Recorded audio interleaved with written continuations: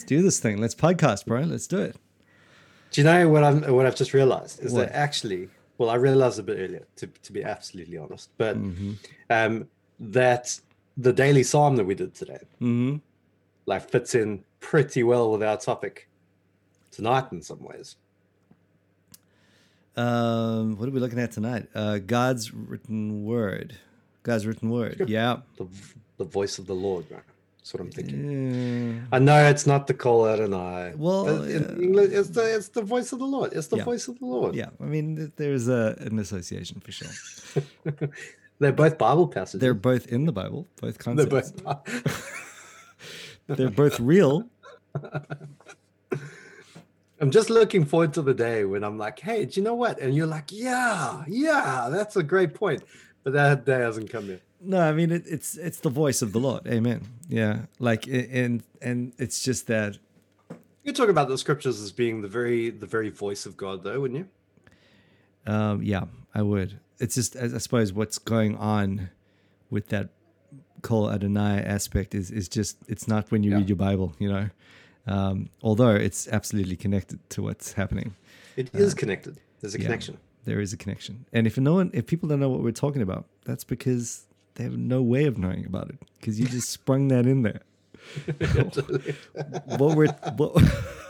It's not you, it's us. What's happening is we just quickly did a little, like, Andre sprung a psalm on me and was like, "Wow, I gotta do a psalm." So we did a psalm. He's doing a psalm a day. What are you doing? Tell people what you're doing. Well, just during the lockdown, to help the church kind of stay connected, right? And to help everyone kind of just keep refreshed and make sure people are staying encouraged and listening to God, but also using the Psalms to help to pray for each other.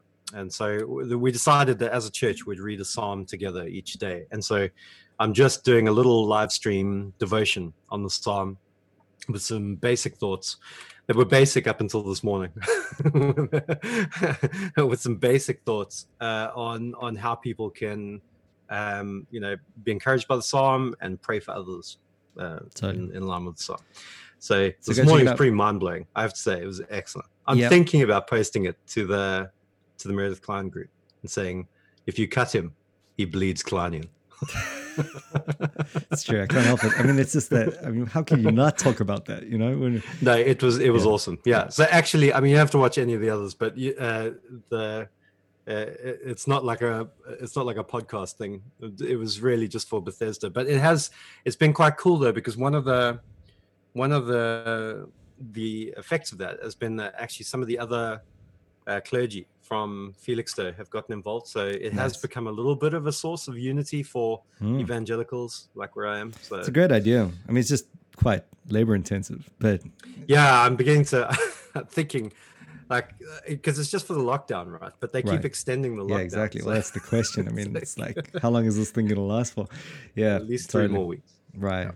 And then who knows? You know, what does life look like after that? And there's more and more stuff coming out now saying, like, lockdown's pretty much a waste of time anyway. So I know, you gotta love that. So that's encouraging. Yeah, exactly. So we just like killed the economy for no reason.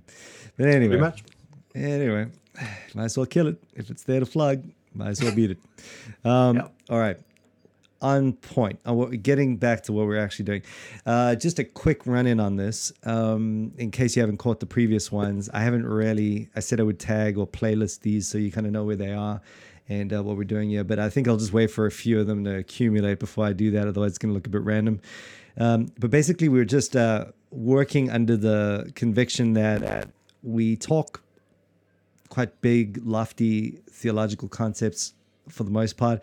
And that's simply because we're not trying to do anything, not trying to break ground with scholarship or anything like that. We're just simply, we tend to be kind of nerdish about this stuff. And when we just decided to record our conversations, essentially, because we just have good, encouraging conversations and we thought other people might be interested. And it's all part of this greater conversation anyway. And so, that's kind of what gave rise to a lot of our normal podcasts. We'd be talking anyway, on the phone or whatever. So we just thought hit record. But part of the problem with that is conversations on the phone are funny because, I'll get off the phone after speaking to Mike for 45 minutes, hour, maybe an hour and a half. And Liz is like, "How's Candace and the kids?" Don't know. I'm like, Have no idea. never got around to that. Don't talk about that kind of stuff. Exactly. I mean, like, I have no idea how your kids are. You know, as long as they're your children. Fun. Thanks for asking. As long as they're your children, that's good. You know, and you know, there's just a basic connection there. But anyway, I digress. You make me digress. What was the problem? Oh, the problem was that. So we decided to do. Well, yeah, it's just going to be all sporadic, right? It's going to be all like over the place. If someone actually wants to join us and actually grow in their understanding from the ground up, and we realize that's not everyone, so just skip this if this is too, you know, sort of entry level for you. But you know, I mean, like, I don't feel like it is, and what theology is entry level. So just don't even go there. Just stop being such a jerk. Stay on. And listen exactly. To what we're talking about. Pride comes before a fall, guys. Exactly. You're going down. Eagle Edom, you're coming down. You will go down. Eagle Edom. Eagle Edom. Sam, did you hear that people have been mocking John Piper recently? Oh, man. I didn't even want to talk. It hurts too much to talk about it. Dude. I mean, John Piper's caused me such an emotional roller coaster lately. But I still don't think people should mock him. No, you shouldn't mock any other Christians. Yeah, I still especially Daddy. You know, Daddy Piper. Come on, Daddy Piper. No, I named my daughter after him, Amy Piper. That's next level. To be honest, I also just like the name Piper for a girl, so that was also a factor. Probably a bigger factor, if I'm honest. Corona in Christ. That was his. Coronavirus in Christ is his new one.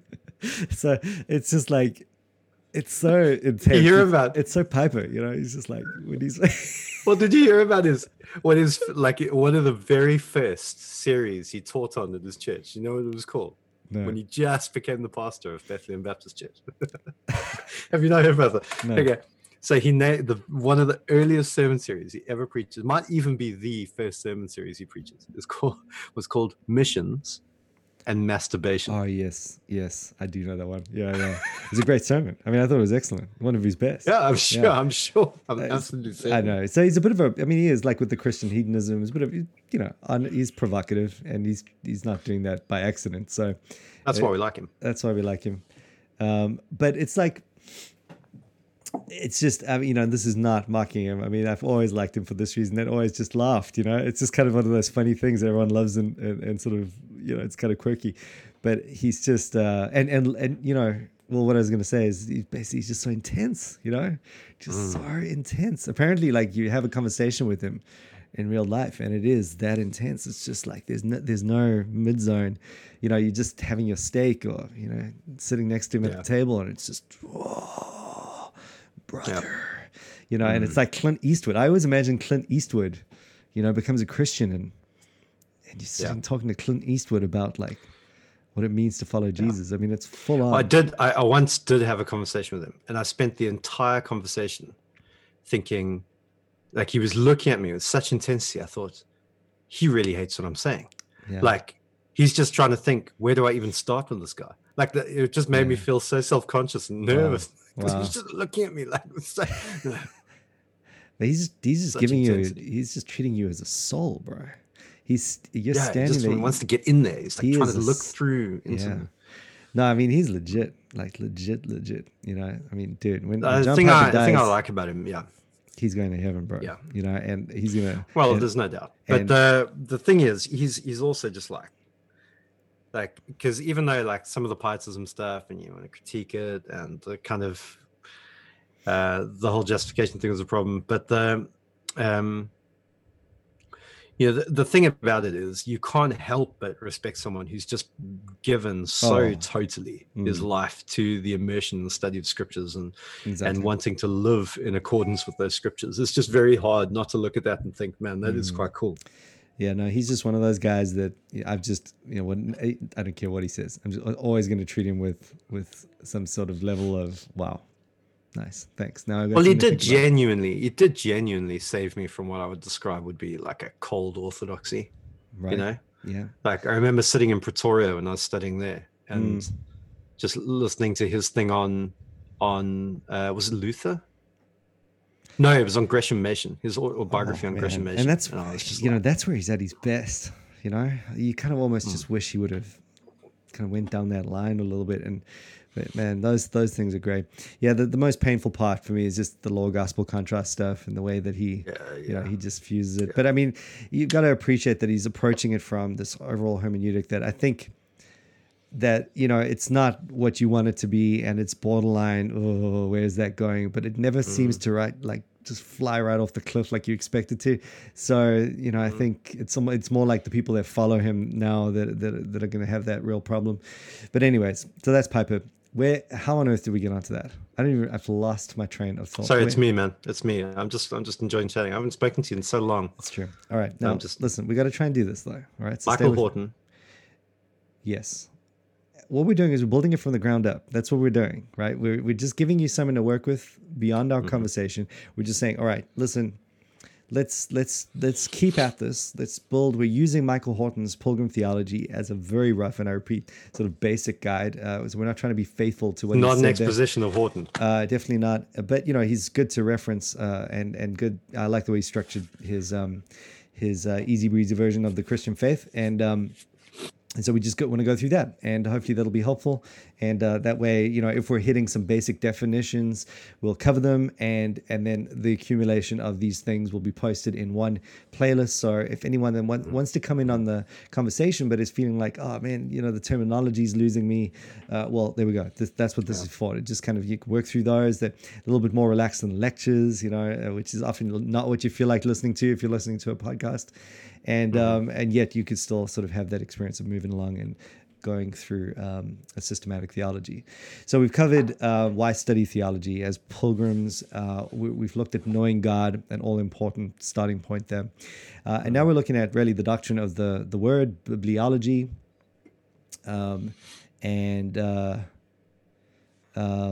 we are basically wanting to move along what he said over here. We were just talking about it earlier. He's packed so much into this chapter. And at one level, it may be it's kind of a bit counterintuitive in that you're wanting to get through, you know, piece by piece. But I like the way that he has grouped the material together, because when people think, you know, canon or inspiration, inerrancy, or you know, what's the difference between the Roman Catholic Bible and the Protestant Bible, or, you know, whatever, it tends to get very narrow very quickly, and almost seems disconnected from a lot of what people are living out on a daily basis. Like almost like who cares where we land on that question? Here's what I'm actually dealing with. But what I like about what he's done in this chapter is that he's pulled it all together so that you realize actually the doctrine of the canon or canonicity, and the doctrine of inerrancy, and the doctrine of sufficiency of the scriptures, and the doctrine of what else? Like just, you know, all of those things that we basically, hermeneutics even, you know, just those things. How do we interpret the Bible? They're all wrapped up into this question of how do we understand God's word? What are we to? Now that we know God has revealed himself to us, that's the only way we can know him. We know that he's done so through his word. Now the issue is taking a closer look at that and going, all right, so what does that mean exactly? And he's basically looked at three different sections in his book. The inspiration and authority of Scripture. So that's where we talk about verbal, plenary, inspiration. Where does it say the Bible's inspired? How do we know it's inspired? Why do we believe it's inspired? And then he talks about the Bible is everything we need for faith and practice. And that's where I get this efficiency from. And that's where it starts intertwining with the beginnings of cessationism versus charismatic or continuationism theology. And then you end up, I think, just getting right to the heart of it with the covenant canon, and how to really conceive of the authority of the scripture in light of other sources of theology like tradition, experience, you know, all those other areas that we'd look to, history, context, etc. And then he sort of links it to his big thing that he's doing with drama and discipleship, and, you know, basically showing that we get these things. We look at the drama of scripture, we get the doctrine, and it comes through in our discipleship and doxology. So with that in mind, it's actually good. What did I just told you? Hey, we want to talk about the thing that you're talking about. So I was chatting to a Lutheran friend of mine. And and we were talking about sola scriptura, and he basically said, and because I was basically writing an essay which is about sola scriptura. Well, at least I've turned it into an essay about sola scriptura. That isn't actually the question, but I've forced the question down that line. And then, and so I was talking to this Lutheran buddy of mine about it, and he was like, "Yeah, sola scriptura is a great battle cry, but in reality, it's scripture and whatever your hermeneutic is, and he basically said, look, you two options. The one is you adopt a confession that's already in existence, or you create your own confession. And obviously, creating your own confession is a bit dodge. It's a bad idea. You have not got. You have no choice but to look at a yeah, exactly. Yeah, it's how do you spell cult, But so I think in a nutshell, that's the issue. The issue is, you cannot divorce an interpretation of scripture from a theological reading of scripture where you are coming from a certain commitment to key doctrines. And so therefore sola scriptura has to be understood with that in mind. But I don't know, to be fair to him, I don't know if he was saying therefore reject sola scriptura. I don't think that's the point he was making, but that's I think an important question, because a lot of people don't think like that. A lot of people will come to the scriptures and say, sola scriptura, and have in mind something like me and my Bible, that actually sola scriptura means I go with my Bible, not think about anybody else or their interpretation of the Bible. I come up with my own conclusions, and come hell or high water, no one's going to move me from my position. Yeah. So in the name of defining terms, sola scriptura, the Bible alone, one of the battle cries of the Reformation that are often, it doesn't mean the Bible only without any reference to anything else. You should never take any other source for your theology. It just means that the Bible is the highest authority for our understanding of life and certainly theology. But solo scriptura is often the derogatory sort of fly around there, in that people treat it as if it just means the Reformation was saying, hey, just get away from all other sources of understanding, and basically just you and your Bible, and you don't want confessions, you don't want creeds, you don't want history, you don't want tradition at all. You just want your Bible, and that's never really what it was intended to say. And so, that fits in, I think, certainly where Horton goes with this. So let's circle back and ask the question, well, what is the place of, creeds and confessions, and how do we actually hold up a true doctrine of sola scriptura? How do we actually believe that the Bible is inspired and work it out in our practice? In terms of the inspiration and authority of the text, he talks, he goes to what I like about he goes to Jesus and he says, listen, here's the way Jesus took it. Here's the way he understood it. Let's start with that. Jesus, it proved that he was God by the resurrection, and he totally thought of the Bible as the highest authority. So we really need to work with that rubric if we've already accepted chapter 1, which ended off on the gospel, which I thought was good. The process of figuring out how exactly inspiration works, in perhaps distinction from a more kind of dictation-oriented method, or and then even how that's different from what we talk about when we think about illumination. I think it's all important points. So let's just kick that around for a second. When we're talking about inspiration, he says, listen, that word does not mean what you think it means when you hear inspired. This poet was inspired and he wrote this poem. This artist was inspired. We'll throw that around, and that's not at all what we mean when we talk about the scriptures being inspired. If anything, they're expired. They're breathed out of God. They're from God, and that brings out the next question. Well, how exactly did that work? And he talks about the differences there between, let's say, like some views that are held by Islam or even some cults, some Jehovah's Witness, the mechanical dictation view, where you're just sort of like your eyes are rolling back and you're just going for this, and you have no real, it reminds me of how Led Zeppelin was supposed to write Stairway to Heaven. The story. Another story, get possessed. Get possessed. The pen just pumps out the words. Exactly, and that's not the way the Bible was revealed. It's an organic method, right? Which is what he just basically they use the personality, the context, all of that's being used in the way that the Bible is revealed. But what he talks about as well is that verbal plenary inspiration, verbal meaning the actual words of the Bible, plenary in its fullness, from beginning to end is all expired. Let's say, and trying to come to terms with what that means. Did you have to wrestle with any of that in your paper recently?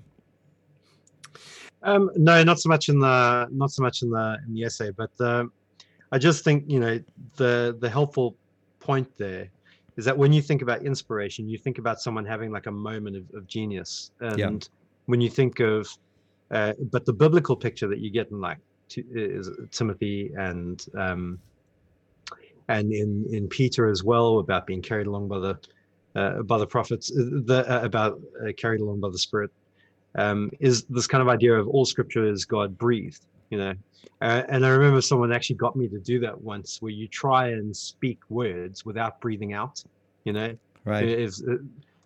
You could try that if you want. Like it's impossible to do. Yeah. You cannot make a sound unless you are breathing out. And so the idea of the scriptures in Timothy is that, all of the scriptures are literally breathed out, spoken by God. So that's where the expired thing comes from. And so I think what was important is that you're not actually necessarily talking about the person being inspired as much as you're talking about the actual words being inspired. Yeah, totally.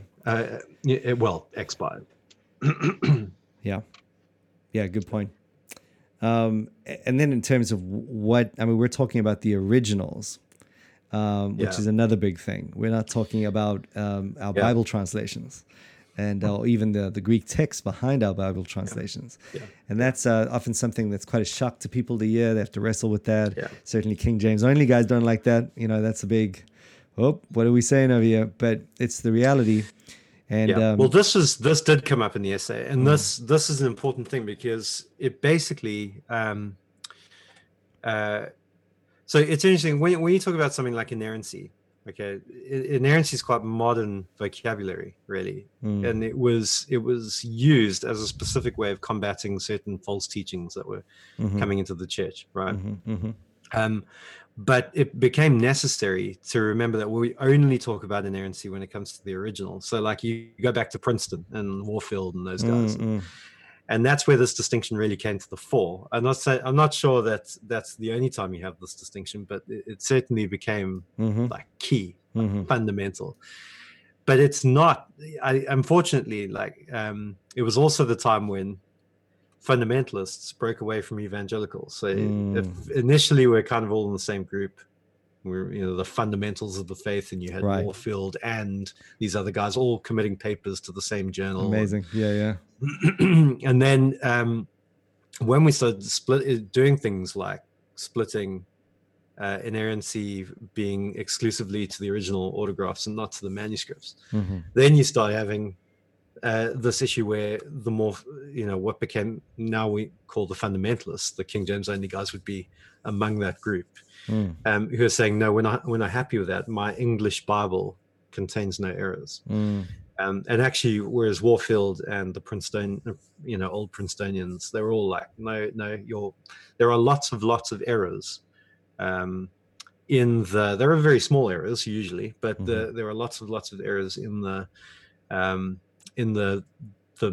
of the copies, in the translations, and that kind of thing. And that's not a threat to our confidence in Scripture. No.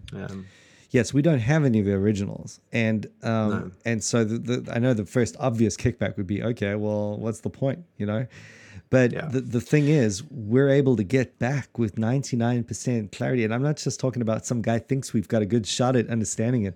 I'm talking every textual critic, like in the science of textual criticism, which is a technical, not even a Christian thing. It's a secular. Everyone that looks at ancient documents has to figure out what we don't hardly have the originals of anything. So they have to try and put it together.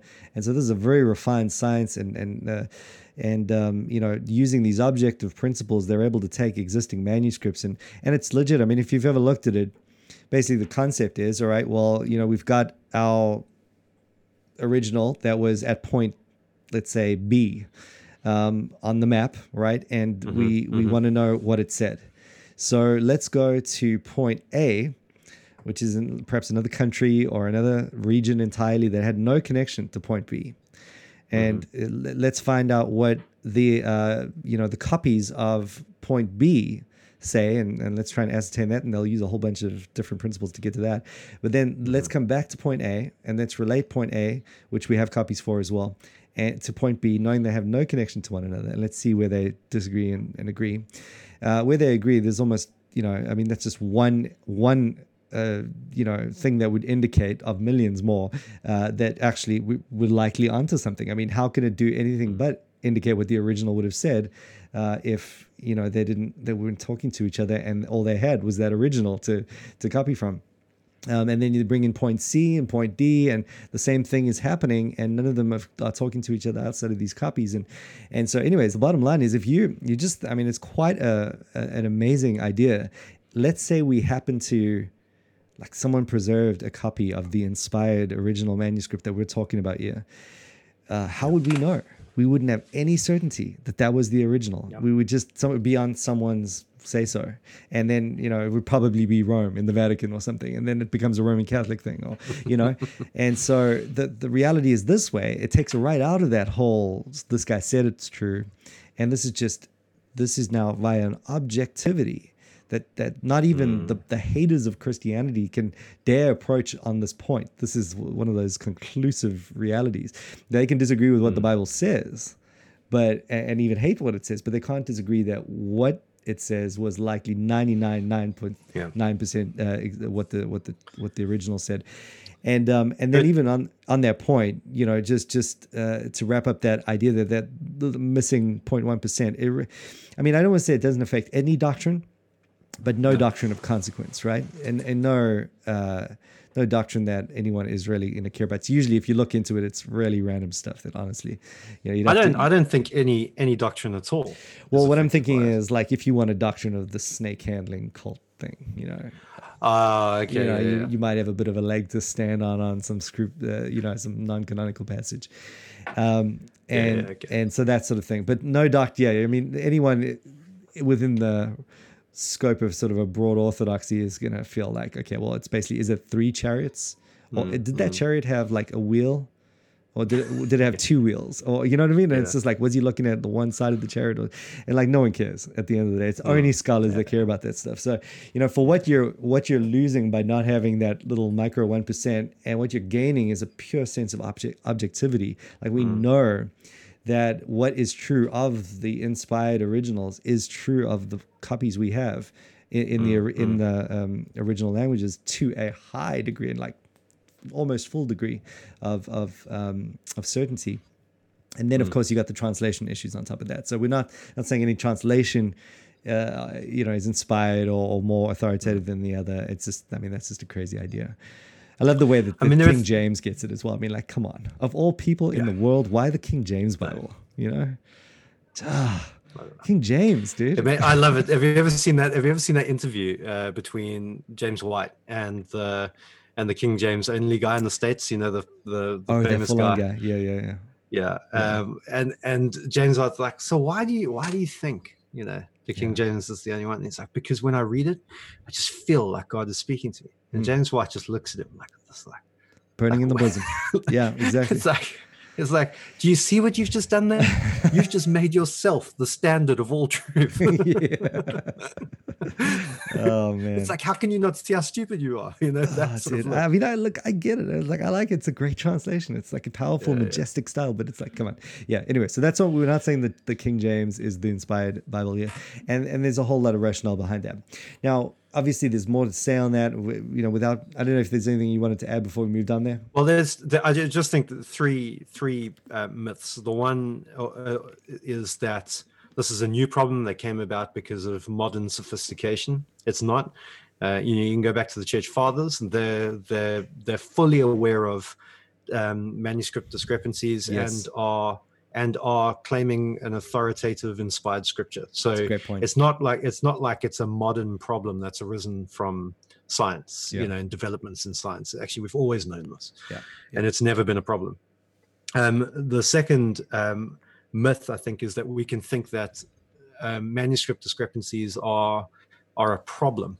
They're not actually. The manuscript discrepancies help us. The reason we're able to know the truth is because we've got so many texts, and that's means we can rule it out. Nothing like it. I mean, if you go to the Quran, they've got one Quran, but that's only because they destroyed all the rival copies, which means that now they have you don't know no idea. Yeah. No idea whether what they have is the actual original, because they have nothing to compare, contrast, examine. Whereas we don't have that problem. You know, exactly. That's what I was saying before. Yeah, I mean, that's a great point. That's exactly the issue you would have. In the wisdom of God, he just didn't allow that to happen. So, yeah, amen. Exactly. You have to understand God knows what he's doing, and it's why you have, why in the history of the church has nobody tried to flatten out little problems like how many times the rooster crowed and that kind of thing. It's because no. It's all these sorts of discrepancies are good. They help us to discern truth. Historians love that stuff. I mean, that's the earmark of credibility right there. They're like, oh, we got something real. We got something real. Yeah. Yeah. Well, exactly. I mean, my first pastor was a lawyer and a magister by magistrate. So I think it's Magister, the guy who is he wasn't. It was Mage. But he used to say that basically, when you're listening to testimonies, you never believed the testimonies that were exactly in the same. You know that if everybody comes and gets all the details they got in exactly the same way, they have colluded. You know that without and no one makes themselves to be the idiots of the story either. That's if they want to start a religion after themselves, if they want to be the holy apostles of the new Christianity, you wouldn't be the idiots in the story. No, and that goes all the way back to the beginning. Like we are always the God's people are always the idiots in the Bible. Yeah, so all that stuff very authentic, very. But the last thing that Horton drew out that I thought was so helpful was the whole thing about how this whole process, it can feel so human, right? The idea, the thing that's attractive about a kind of mechanical view of inspiration, where it just kind of flops out the Bible, or you get possessed and you scribe out something, is because it seems so divine. But actually, you realize that the textbook mark of God's involvement in this world is, he works through the ordinary as well as through the extraordinary. And so he draws this whole thing, doesn't he, from going right back to creation, about God working through fiats and through summonses. Is that right? Yeah, so I mean, I think he talks about that some more in the Christian faith rather than pilgrim theology. But yeah, I mean, those are great points. Right. Yeah, exactly. So God works through these kind of ordinary messes. Is the textbook mark, and you go back through the beginning, you read through Genesis, he's summoning, it's a summons for people to bear fruit through ordinary means, and God is at work through those ordinary means to achieve things. So we don't need to be freaked out by those three things. No. If anything, I mean, and again, this kind of does go back to what we were talking about last time with the ladder. The ladder is going infinitely up to, we're not dealing with the ladder from us to God. We're dealing with God in a completely different person and entity and realm. And that relates to this issue of inspiration and the way, I mean, really God's sovereignty and man's responsibility is one that we'll see this relate to again. But in terms of the way God would make use of the ordinary to bring about his exact will, shows the complete control of God over the ordinary. It's almost like it's not less divine, it's more divine, because it's almost like God is now showing that as the author, he writes the story, and I mean, the character is not rolling his eyes back when the story's getting written. The character is the character, but God, who is the author, not in the book. He's completely in a different realm. He's a human being in this analogy, and we're characters on the page. We're these little words on a page, and that's really the kind of of course, Paul talks about the potter and the clay. Similar sort of thing. You've got that. That's the difference, and so when you say that God can almost do everything that could be done by a complete total dictation without dictating, and working in the moment. I mean, you're talking about the true and living God at the end of the day. It's so often like that, isn't it? The things that you think, they seem spiritual, but actually when you really think about it, they're actually more worldly than spiritual. It's things like, the whole issue that Paul was dealing with in Colossians and all that, all the stuff that seems spiritual. But actually when you really think about it, it's spiritual in the sense that it's what people would expect. Like you think about the view of one God, monism from like an Islamic thing, it seems like a sensible view of God, but actually that's the very thing that is its undoing. It makes God the creature at the end, because there's no separation between the creation and the creature. Yeah, so it's really it's a good point. Going and climbing onto the mountain and having the vision and dreaming the dreams. We've got these caricatures and like extreme asceticism and all that kind of stuff. Like it's all just like such a ladder climbing thing. Whereas actually true spirituality means God is just dictating would be a waste of time to him. He doesn't need to do that. Right. And climbing up a mountain would be even a bigger waste of time as a sinner. So all that sort of stuff plays in, and it's good to see that because we're seeing the kind of web of theology flow out from this point. Maybe we're getting on in time, but maybe just I will just say that a lot of the chapter it's worth a read, and we'll come back to this when we look at things like the sufficiency of Scripture. So I won't labor on that point now, but the idea that God has given us everything we need is obviously the other point of whether there is something else being given at this point. So if we ask the question, should we be charismatic or continuations or cessations? Right. We really actually are asking, is the canon sufficient?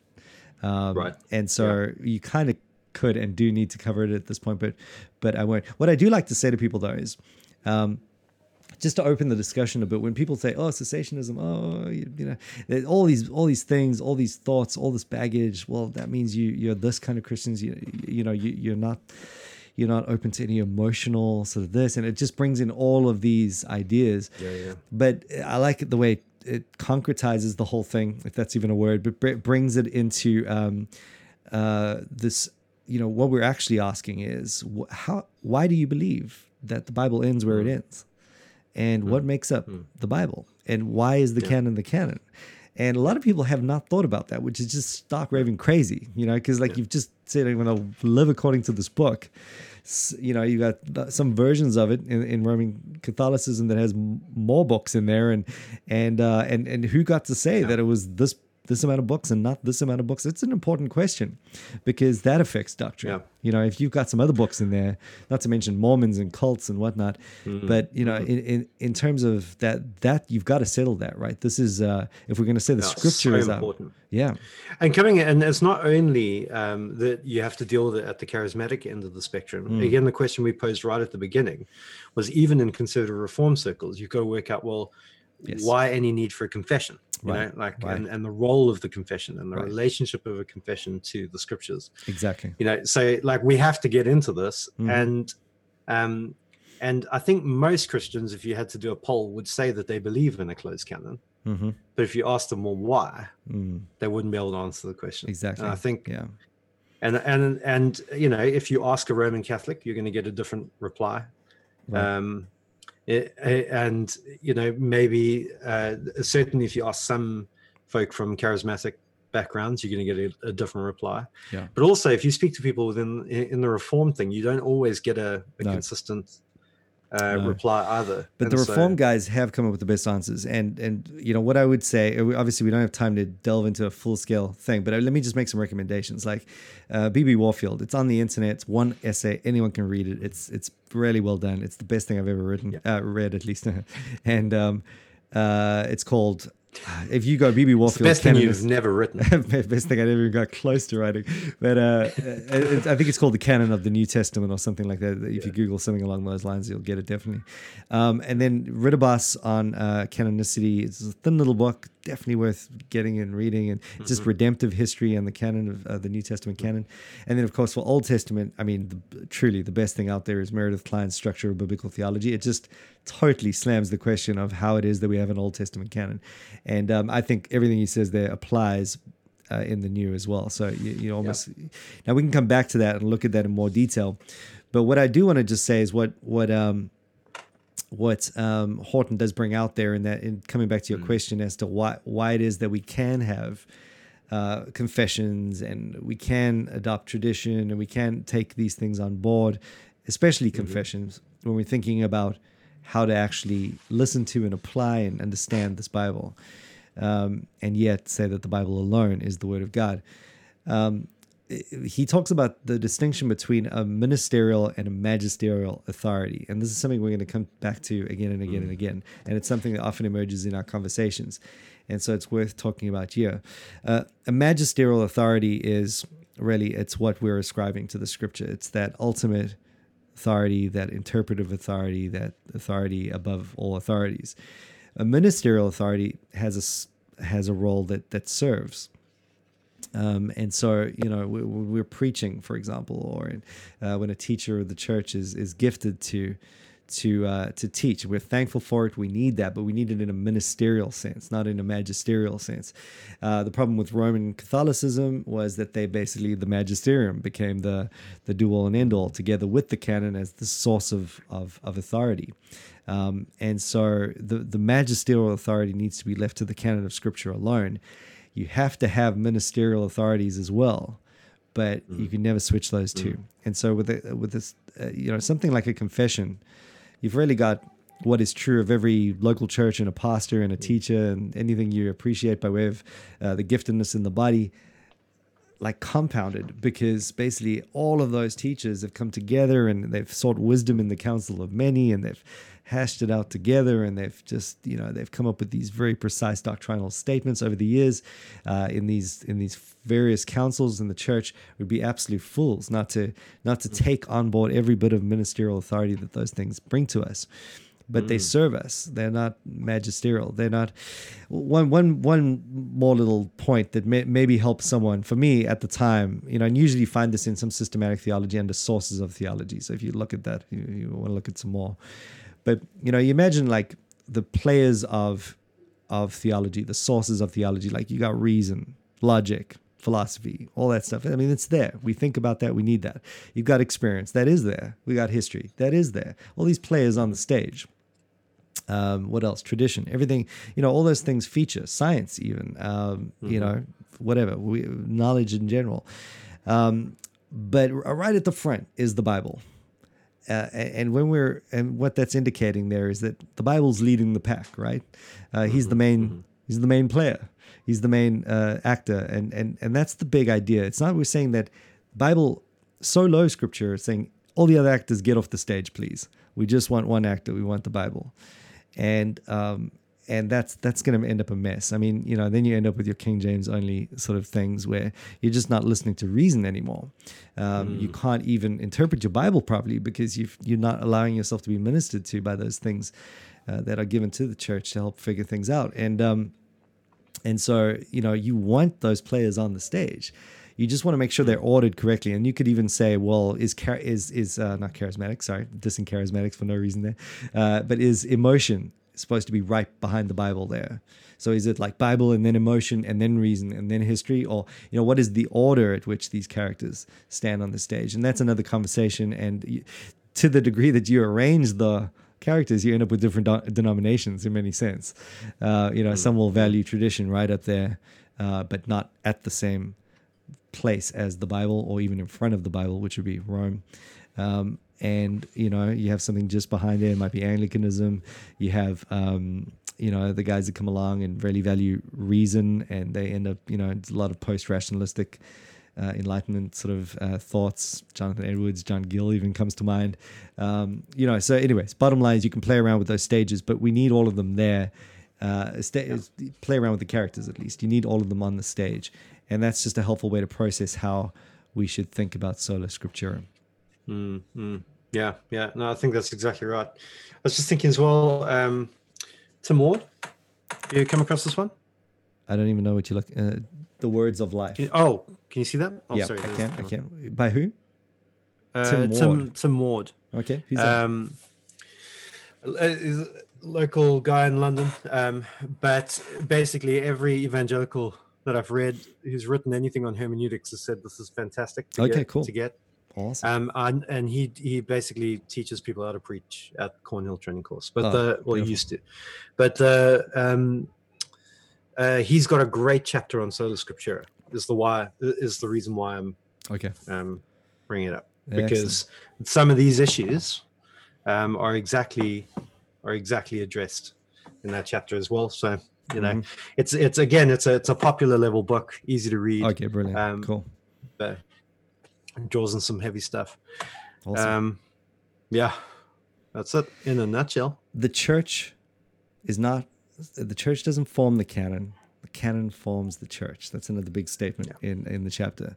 And that's, if you want more on that, go and look at Meredith Kline, Structure of Biblical Authority. But that's a big thing. The canon didn't get formed by some council. If anything, the church was formed by the canon. In other words, the Word of God was revealed from the very beginning. When it's revealed, it's that authority right there. I mean, nothing makes it what it is. It is.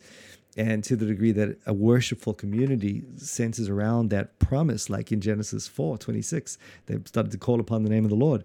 Voila, the canon has created the church, the community. And so that dynamic keeps playing out. But read B.B. Warfield as well, if you want a little essay on that.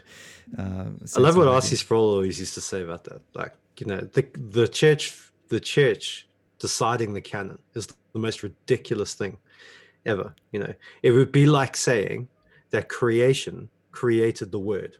Yes, that's great. No, the word creates creation. Man, it's a great way to end. Yeah, because and that takes a lot of people out too. They go to Rome because of that question, like who made my table of contents in my Bible? And it must have been Rome. All right, let's go to Rome. Sola Ecclesia.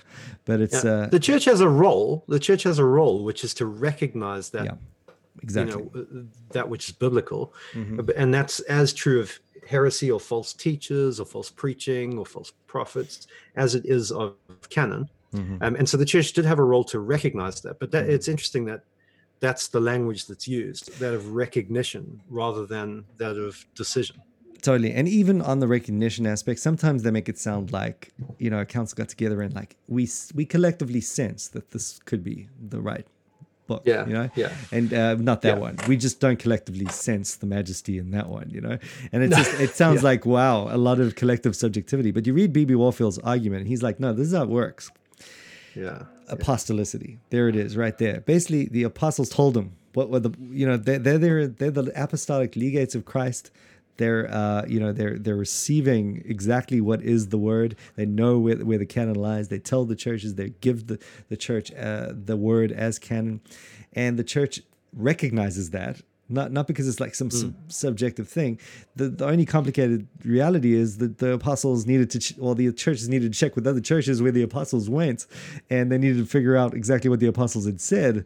And and you could tell by the way the church immediately received this word that in fact this was it's likely the case. And so there's a bit of a process there, but they're not trying to just sense the spirit, and they were obligated. Like, I think the other thing is it's not like it was something where you could be like it was like, oh man, that is apostolic, it has to go in the Bible, to state it provocatively, like if the Apostle Paul said, hey, listen, I got a Spider-Man comic for you, that's going after Mark, all right? You're putting there. You know what I mean? You might have been able to say to him, I don't know about that, but then once he heals everyone with his shadow, to kind of say, no, this is seriously the Spider-Man comics going there. I mean, you just roll with it at that point, right? That's he's proven. He's like the Moses that has taken you through the Red Sea. You don't argue with that guy anymore. He's proven he's from God, and the bottom line is you're receiving at that stage. And obviously, no Spider-Man comics were revealed, but that's the point. Like the burden really wasn't on them to go, "Ooh, I feel like this one might have been inspired."